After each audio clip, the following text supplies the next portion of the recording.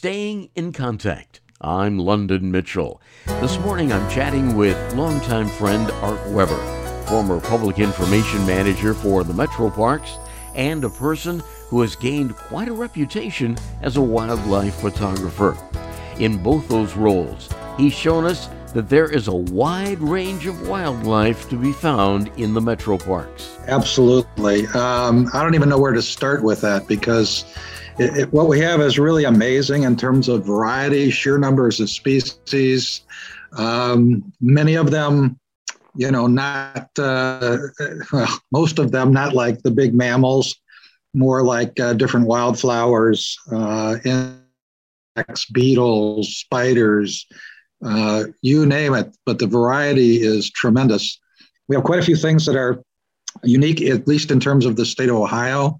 Our parks are the only places you can see those things. Other species occur more commonly in our metro parks than anywhere else in Ohio. You might find them elsewhere, but not in the numbers that we have. And a lot of it is because of our oak openings, but we have lots and lots of different habitats. The oak openings has an extraordinary number of habitats in a very small area. And naturalists across the country study the area because it is so unique. We can get as deep into that as you want, but the real simple explanation is we have undulating rolling sand over a very hard substrate of clay. So the water table sits on top of the clay. And where the sand is thin, it's very wet. And where it's thick, it's desert-like. So you've got desert, wetland, and everything in between in a very small area because of that water situation. So that's probably more than you ever wanted to know. But the result is that you can be on the sand dunes on Girdham Road, which is very desert-like, and travel about 40 feet to the east and go down a hill and you'll find salamanders. So it's extremely unique, and it's something that we strive very hard to protect and manage. When we are walking through a metro park, any secrets that you can impart that let us know we are seeing something special and unique? Well, good question. And you do need a certain amount of familiarity to be able to deal with that. The way to see the oak openings, which back to that, because it is such a variety and it is such an unusual area. But the oak openings it doesn't hit you in the face like Yellowstone or Everglades or something like that. You need a little tour guide to help you really appreciate it. So you're looking for things like, especially if you're in an open field habitat, you're looking for some of the tall grass species, tall grasses, big blue stem, the flowers, which are very tall. Those are all plants of the tall grass prairie, which is unusual to this area. And as tall as they appear to you, they might be 4, 5, 6, even taller, 6 feet taller. They go even deeper into the ground than they are tall. So they're very well adapted to dry conditions, which you find in a lot of the oak openings where, remember, we talked about desert-like conditions. These plants can survive in that because they're so deep-rooted. So that's part of what you look for. I don't know. Me personally, I find just as much beauty in the common things as the unusual things, and I certainly appreciate both. You, Art Weber, have gained some notoriety as a wildlife photographer. Any photos you are really proud of? It would probably be easier to tell you the most amazing situation I was in that I did not get a photograph of. And that haunts me because it was right there and I did not react quickly enough for it. I was in the Bay of Fundy, which is it's in Canada. It's a bay north of Maine and New Brunswick. And I was out in a little Zodiac and we were going after whales. And the whale that was in the area known to be around, the species is called the humpback whale, or finback, I'm sorry, the finback whale, which is a huge whale that does not breach in the same way as a humpback, so you don't get that all out of the body, the whole body out of the water kind of an experience. It arches its back and takes its huge body, arches, and then heads down to sound, as they call it, afterwards. So it's a very impressive thing when you see it, and it's very quick. We were out there. It was a very gray, rainy day, and we hit a spot where the clouds opened up and the sun shafted through the moist air. You could see the shafts of light and lit up a little patch of ocean of the saltwater bay in front of me. And just as all that happened, and I had the camera, which was not autofocus at the time, it was a film camera, which is my way of making a few excuses for myself. But what happened in front of me was just absolutely magical and amazing. I presume it was the female whale arched her back, and at the same time, there was a calf next to her. And they appeared very, very quickly. It was an unbelievable scene, and it's etched in my memory, and I have no photograph to prove what the story I just told you. You have a new tabletop book out, published by the University of Toledo Press. I presume you're talking about Riches and Rarities, which was written by Elliot Tramer. He's a professor at the University of Toledo, or retired now, but extremely well known in the area as a really fine naturalist, educator.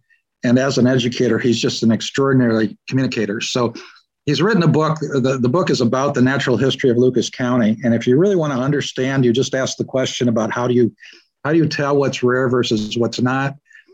This book is kind of your introduction to that.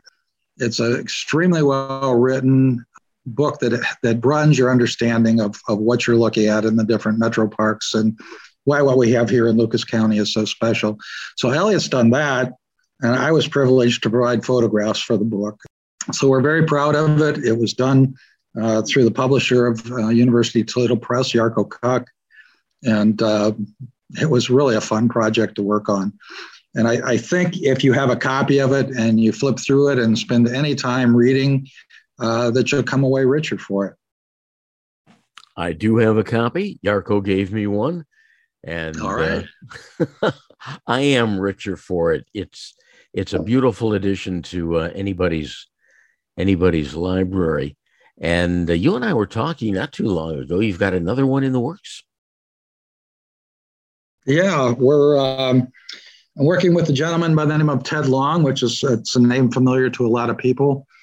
Ted's he's careful not to call himself a historian. He doesn't regard himself as that, but he's a great storyteller and also a very good writer. And we decided to team up and do a book on the Maumee River. Its heritage, its role in history, its role in developing the development of this area and the kind of communities that we have in this area, and all the things, naturally speaking, that happen because of the river. It's a migration corridor. It's great fishing, as it's a year-round experience. And the river itself is only part of all the wetlands that we have available to us here, and of course the riches of Lake Erie and Maumee Bay.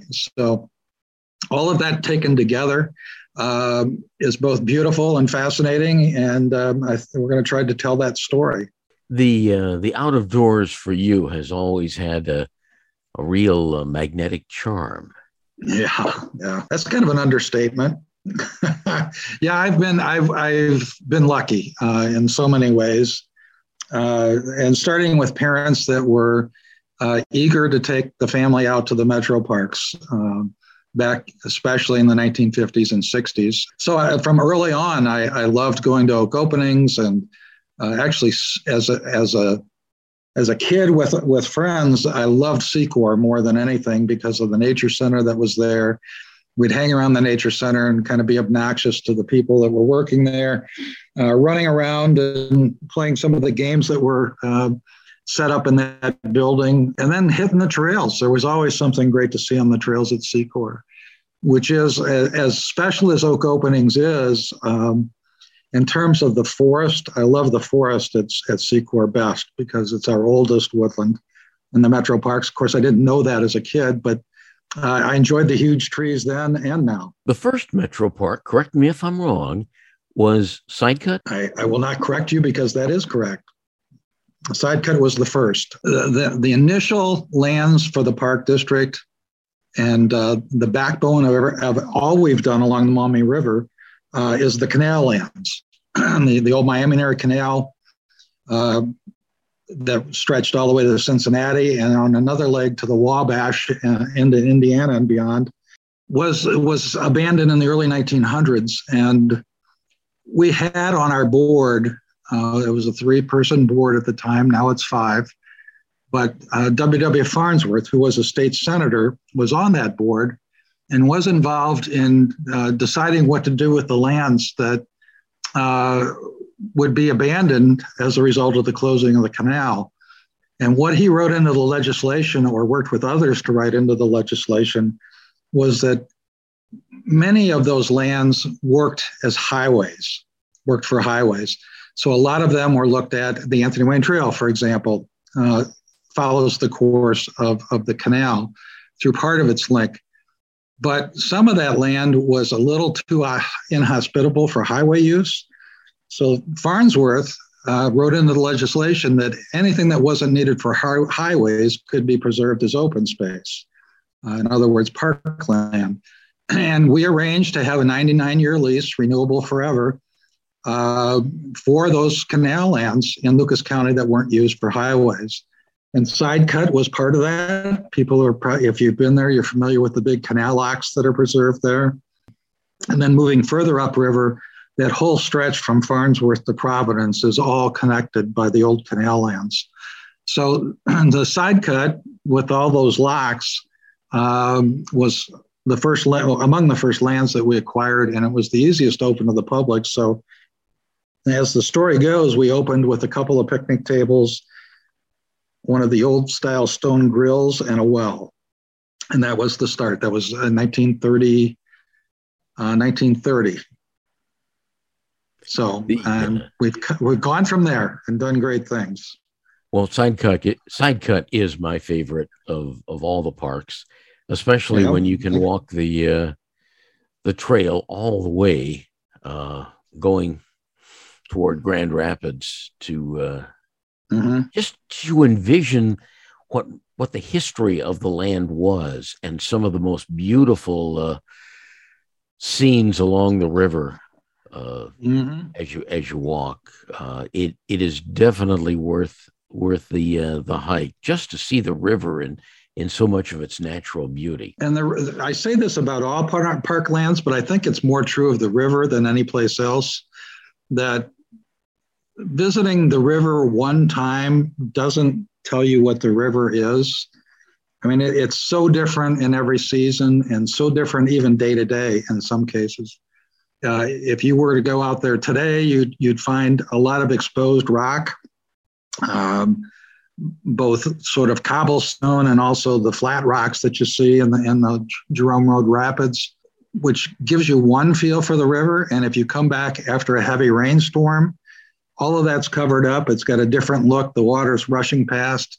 If you're there in the spring, when ice goes out, it's a magnificent and also dangerous kind of a situation in some cases.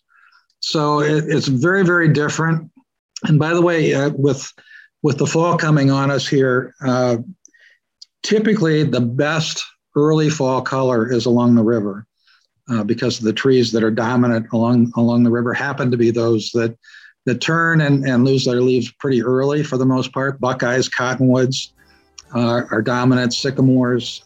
So those trees all go yellows, but they're very beautiful along the river. So keep that in mind that, there is a procession in nature of fall color. It's not one of these even things that happens everywhere the same way at the same time.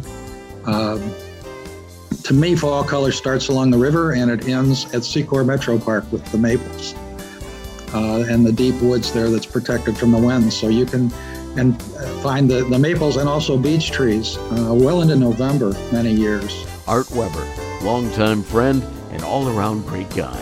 That's our program for this week. Please join us again at the same time next week when we will again be staying in contact. I'm London Mitchell.